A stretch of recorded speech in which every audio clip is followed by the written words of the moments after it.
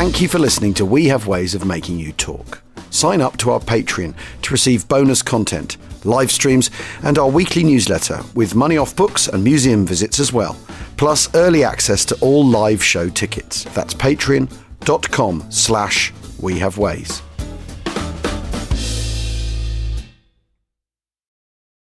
This episode is brought to you by Visit Williamsburg. In Williamsburg, Virginia, there's never too much of a good thing. Whether you're a foodie, a golfer, a history buff, a shopaholic, an outdoor enthusiast, or a thrill seeker, you'll find what you came for here and more. So ask yourself, what is it you want? Discover Williamsburg and plan your trip at visitwilliamsburg.com.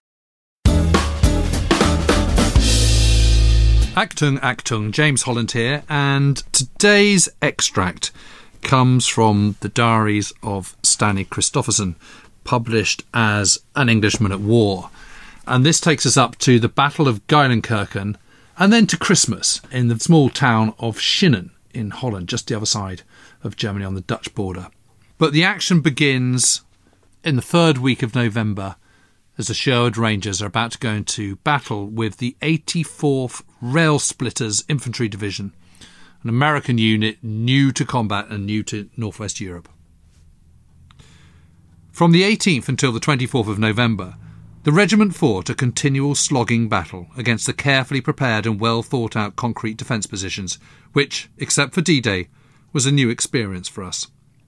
These defences consisted of numerous concrete pillboxes surrounded by wire and mines.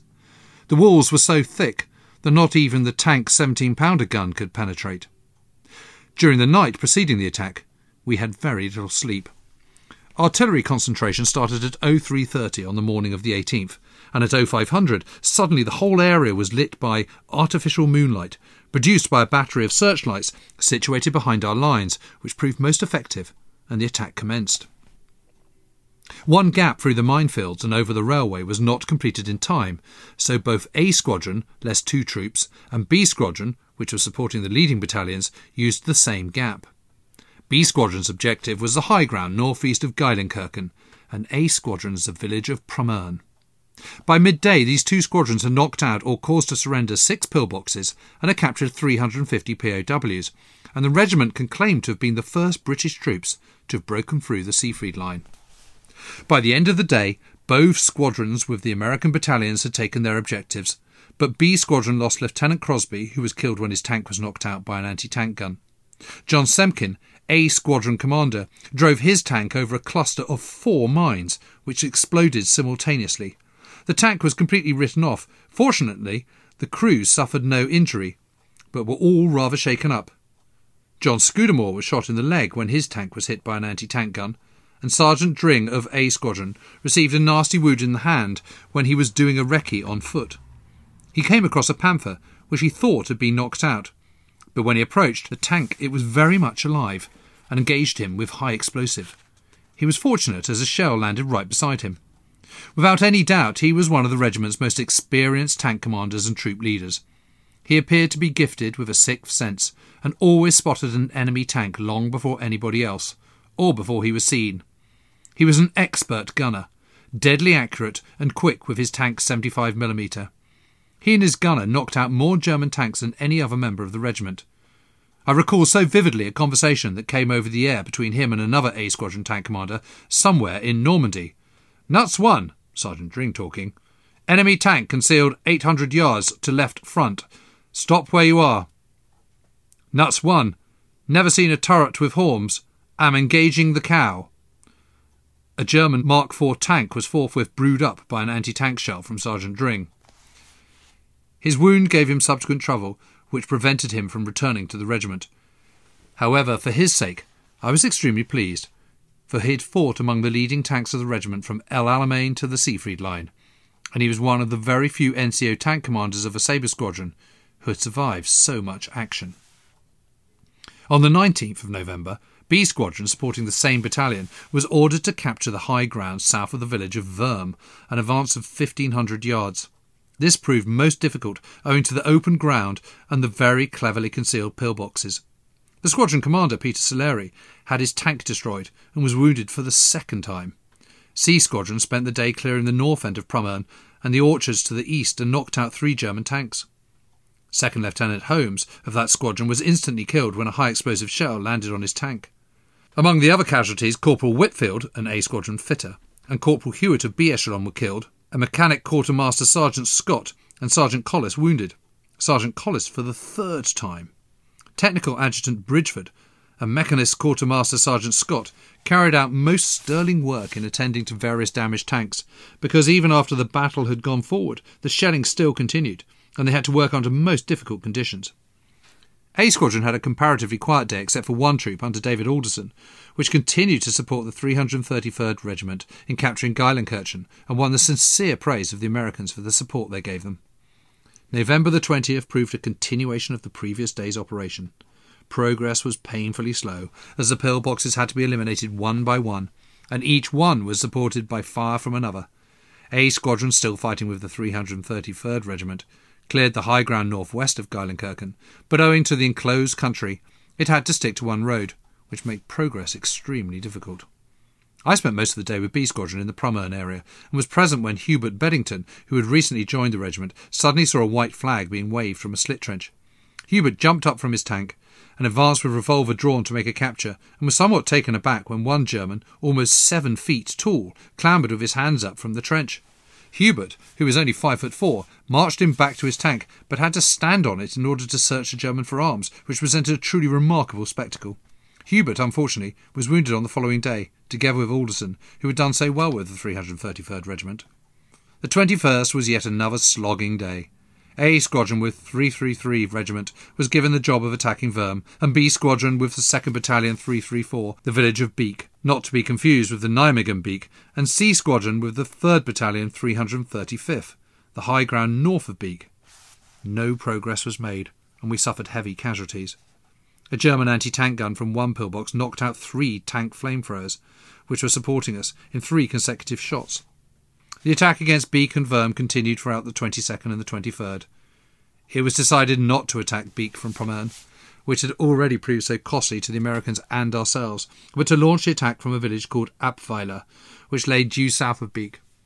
A composite squadron from B and C Squadrons, formed under Terry Leinster, went in, supporting the 405th Combat Team under a barrage and smokescreen. It reached the outskirts, but did not succeed in penetrating into the centre of the village. During this action, Sergeant Butler from A Squadron was killed when an anti-tank shot from a German self-propelled gun brewed up his tank. He was one of my most reliable and experienced NCO tank commanders when I commanded A Squadron with the Crusaders in the desert, and I felt his loss most keenly. A Hunt servant before the war, he joined the yeomanry and showed himself quite capable of speedily learning the art of gunnery during the time we were gunners in Tobruk, proving himself an outstanding tank commander when the regiment became mechanised. By the evening of the 23rd, Terry Leinster's composite squadron had dwindled to 8 tanks, and since the action of the Siegfried Line had started, 10 tanks from the regiment had been completely brewed up, 5 damaged through enemy action, and 5 badly bogged. The officers from the Royal Gloucester Hussars, who had recently joined the regiment, saw action for the first time, and deserved the highest praise for the way they fought, particularly Dick Coleman during the attack on Beek, when he led his troop with great determination through the smokescreen into the orchards on the outskirts of the village, which was strongly held by anti-tank guns. Also to John Hyde and John Scudamore, who showed equal dash and determination. The Americans told me they had put some of our men in for American decorations, but none came through. So many outstanding things were done during this war, which so thoroughly deserved an award, but were never witnessed. I was most thankful to receive orders on the evening of the 23rd of November that the regiment was to be relieved by a battalion of American tanks and would be placed in Corps Reserve, to proceed to the pleasant Dutch village of Schinnen, 6 miles from the front. So ended 6 days of the most unpleasant and costly battles, fought in continuous rain and mud against a very determined enemy.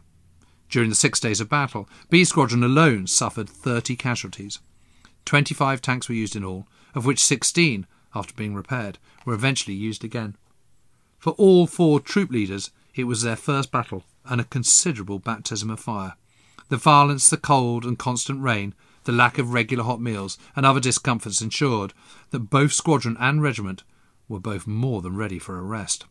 The regiment had already spent a few nights in Schinnen en route to the Siegfried Line, so the squadrons returned to their same billets. The local inhabitants gave us a most sincere and affectionate welcome, and turned out in full force when we arrived. And there was genuine distress and even tears among those of the inhabitants who had housed those who had been killed since our previous visit, which was most touching. Regimental headquarters once again established itself at the local pub, and the Baron, this is the Lord Lee, who is his second-in-command at the Sherwood Rangers, and the Baron and I had each had a comfortable room and shared a bathroom. He confided to me that each bath cost 3 bars of chocolate, but it was well worth it. We soon discovered that our rest would not be so complete as anticipated. 2 troops had to be at 4 hours' notice, 1 squadron at 12 hours' notice, and the remainder of the regiment at 24 hours' notice. And furthermore, I had to take command of a corps mobile force known as Fox Force, consisting of the Sherwood Rangers, the 43rd Recce Regiment, 1 squadron of Horse Guards, armoured cars, and 1 battery of anti-tank gunners. On the second night after our arrival at Chinon, the regiment received an invitation from the burgomaster to attend a concert in the village hall, given by the local brass band, which we accepted, and I invited the brigadier to dine and attend with us. The band had not played for 5 years, but they turned out in full uniform and gave us some stirring music. We all sat in the front row, only a few feet away from the players, who all demonstrated the greatest enthusiasm, each appearing quite determined to make more noise than his neighbour, and in consequence we were almost blown out of our seats. During the interval, the burgomaster made a speech in Dutch, and I replied in English, and both speeches were interpreted by a Dutchman who spoke both languages fluently. After the concert was over and the brigadier had departed, Chris Sidgwick, our battery commander, insisted that we should celebrate and give a variety of reasons. After the concert was over and the brigadier had departed, Chris Sidgwick, our battery commander, insisted that we should celebrate and gave a variety of reasons, which appeared adequate, so returned to the mess and drank. On his way home, in a hilarious mood, he visited A Squadron, which was listening to a piano duet rendered by the daughters of the house in which the officers were billeted, while the parents and the third daughter, with A Squadron officers, sat in dignified silence, attentively listening to the music. The place was suddenly disturbed by Chris bursting into the room, seizing the old mother around the waist, and doing an old-fashioned waltz at double speed around the room. On completing 2 circles, he released his most astonished partner and left the room as quickly as he had entered it. The recital continued, but the next morning Chris denied all knowledge of the incident. The Corps Commander, General Horrocks, addressed the regiment and congratulated us on our recent actions with the Americans. He told us again that he had selected us for this operation, as he considered that we were the most experienced armoured regiment under his command. I suppose Corps Commanders must say nice things to troops just out of action, but I do feel that he was sincere in what he said. The following officers arrived to join the regiment: Gager, Wallen and Smith from Brigade Headquarters, and Cameron from the 4th 7th. The Brigadier asked me if I would take Cameron, as he was not at all happy with the 4th 7th, which I think was somewhat prejudiced, owing to the fact that he had risen from the ranks. I found him somewhat awkward in manner, but very brave in battle. On the last day of November, with Stuart Hills, John Semkin, Jack Holman and Sergeant Nelson, I attended an investiture held by Montgomery at Bruntsum, at which he announced the great news that home leave would be permitted to all those who had been in the theatre of war for 6 months. This came as a most pleasant surprise, especially after the permission of our own brigadier. He told us the details of a scheme called Python, which was to come into operation. This meant compulsory repatriation for all those who had been abroad continuously and who had had less than 6 months in England. This would have been serious for the regiment, as it involved approximately 100 men, all of whom had been with the regiment for a long time and held key positions, if the alternative of a month's leave had not been granted. I was glad when most of those who were eligible for the Python scheme chose the month's leave. Should they have chosen repatriation, they would have been posted to another unit in England, with the possibility of being sent out to another theatre of war. On the 1st of December, General Montgomery paid a visit to Brigade Headquarters for the purpose of meeting some of the older members of the brigade. The following from the regiment were introduced to him: Sergeant Pick, my signal sergeant, Sergeants Jones and Lanes, and Corporal MacDonald. Before his arrival, the brigadier expressed his displeasure at the very low standard of saluting and smartness, which he complained was very evident at the investiture. During his address, the brigade major rushed in and announced Monty's arrival 15 minutes before schedule. All the commanding officers had to make a very hurried exit through the kitchen, which caused the brigadier's pep talk to be somewhat less impressive. On the 3rd of December, Colonel Fair and I left for Brussels to visit 21st Army Group for a discussion about reinforcements. I saw Tim Redman, who used to command the Greys. On the following day, I had lunch with Derek Warwick, who had been doing staff work since he received a head wound in the desert. He told me that he hoped to rejoin the regiment after his next medical board. The 2 days' break in Brussels was most welcome. As usual, Arthur Fair found himself some female company and insisted that I should dine with him and his lady friend. I was somewhat apprehensive about his girlfriend, whom he told me was a chance acquaintance, and I had certain qualms when she insisted on bringing a partner for me. This was nothing compared with the shock I received when they both appeared at dinner time.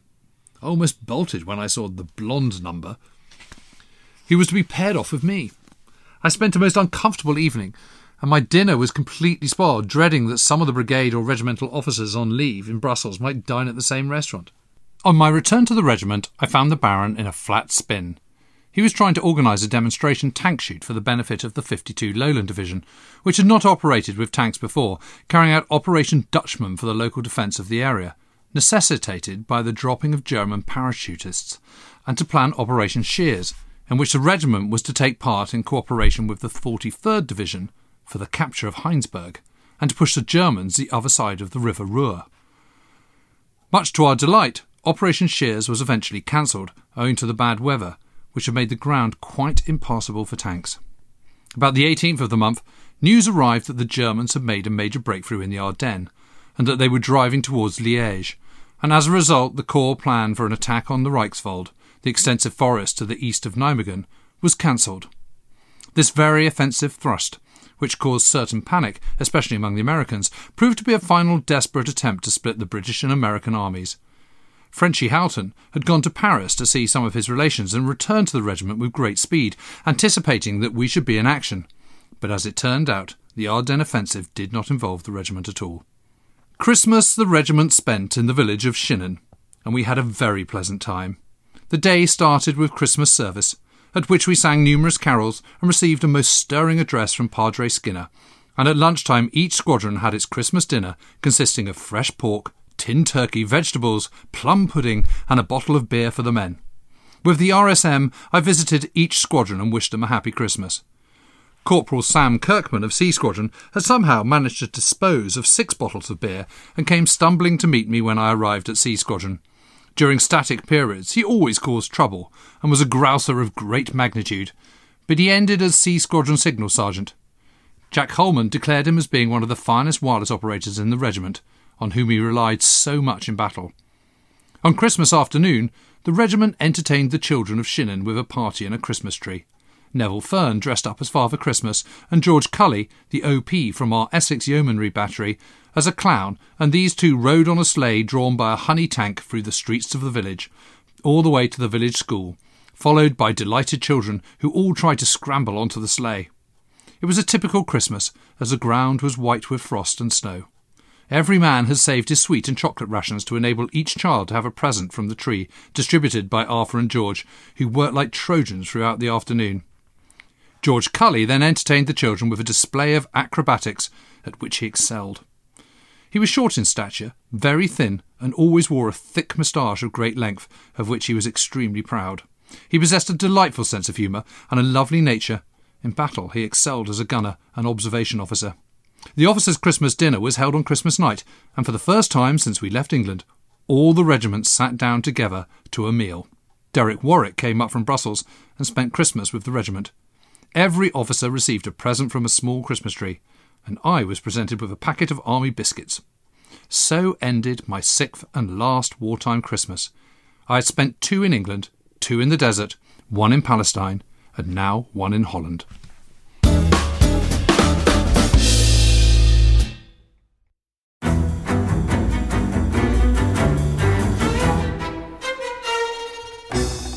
I'm Anthony Scaramucci, former White House Director of Communications and Wall Street financier. And I'm Katty Kay, US Special Correspondent for BBC Studios. I've been covering American politics for almost 3 decades. Welcome to The Rest is Politics US, brought to you by Goalhanger. Go on, tell us, were those donations you made, like Obama in 2008, was that idealism? Were you hoping to get something out of these campaigns that would serve your own business interests, for example? So I think this will either make this podcast incredibly successful, Katty, or people will be horrified and they'll shut it off right now because I'm going to be very real with you. The Obama donation, I had gone to law school with President Obama. We were not classmates. I was a few years ahead of him. It was 2007. He was then Senator Obama. I had a check in my breast pocket. I went over to the senator. I said, Senator, you and I didn't really know each other in law school, but I'm about to hand you a big check. Can I lie to my friends and tell them that you and I knew each other in law school? Well, Obama looks at me, had the best smile in American politics since Jack Kennedy. Forever. Yeah. He lights up. He looks at me and says, I'll tell you what, if you double the amount of the check, we'll take it back to Hawaii. Okay.